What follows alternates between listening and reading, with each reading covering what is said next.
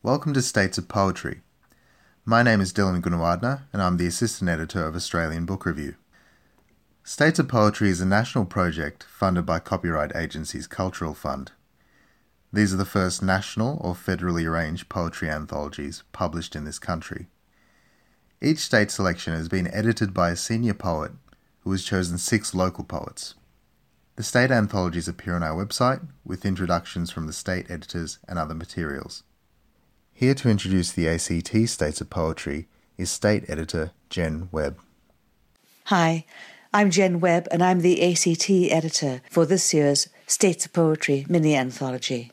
I've been living in the ACT for about 16 years now and have become very familiar with the literary ecosystem. It's an extraordinary place to see poetry happen, to see creative production generally happen, because it's such a vibrant community, although it's so small. The whole of the ACT population is well under 500,000 people, and the territory comprises less than 1% of Australia's landmass. So it's very wee compared with the other states and territories in Australia. The 6 poets that I selected for this year's mini-anthology are at different stages of their literary careers. They have different foci, each has a different aesthetic, and they reach different audiences. Some of them are very influential public figures, those who are making poetry happen, making poetry visible. But whatever their role, all 6 are energetic contributors to the local literary ecology. And whether public or private, whether long-established poets or emerging, all of them offer something very rich and evocative in their practice. Melinda Bobbis has been part of the ACT literary community since the early 2000s. She had a period here as the writer-in-residence for the writing fellowship that was supported by the University of Canberra, Australian National University and UNSW at ADFA. Since then, she's been coming back regularly and has now settled permanently in Canberra. Melinda has a substantial practice as a performer as well as a writer, and you'll probably hear that as you listen to the poems that she reads for her section of the ABR mini-anthology. She draws on her memories and more recent experience of the Philippines, her first home, blending that with the imagery and the narratives and the conceptual material that comes from living as a local, national and international literary citizen.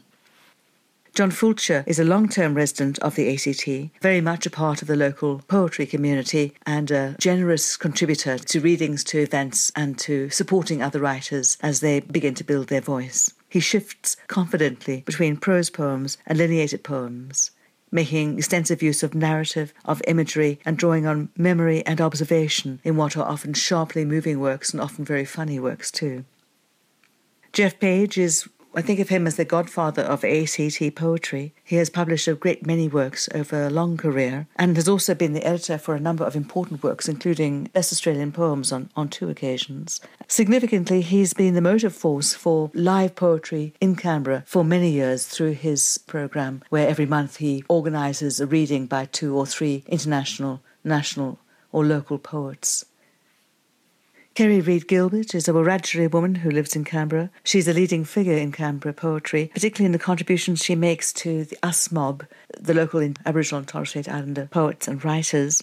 Her own poems are very political in tone and very passionate in voice. She's driven by a very strong ethic, but also by a deep love of country, culture, family, and a determination to extend human rights to all. Melinda Smith is the poetry editor for the Canberra Times and so spends a lot of time facilitating the production of poetry in this region. She's an active collaborator with other poets and with visual artists. And since winning the 2014 Prime Minister's Literary Award, we in Canberra have been drawing on her heavily to launch books, open exhibitions, speak at festivals, symposia and other events, and she does it all generously and with enormous goodwill.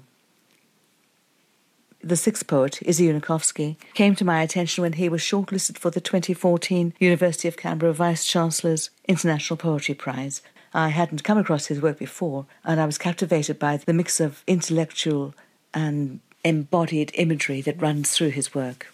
He's a very imagistic poet who weaves through these bodies of imagery a strong narrative voice, and in some cases at least, a really strong comedic element.